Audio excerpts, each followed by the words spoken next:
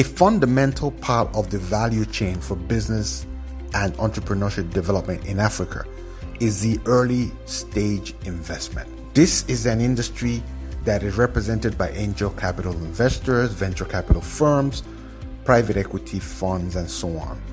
In Africa, this part of the value chain is missing almost completely.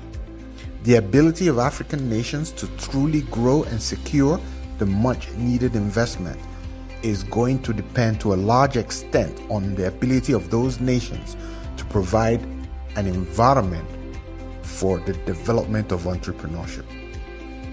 It is very important that all nations of Africa develop an entrepreneurship strategy which covers giving folks access to early stage investment capital, to skills, to business modeling, and market penetration strategy.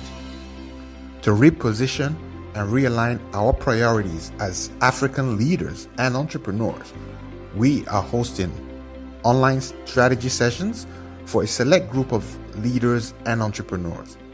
If you qualify, you can join us to gain more insight into the strategies required to develop early stage investment structures for your community, your region, or your nation.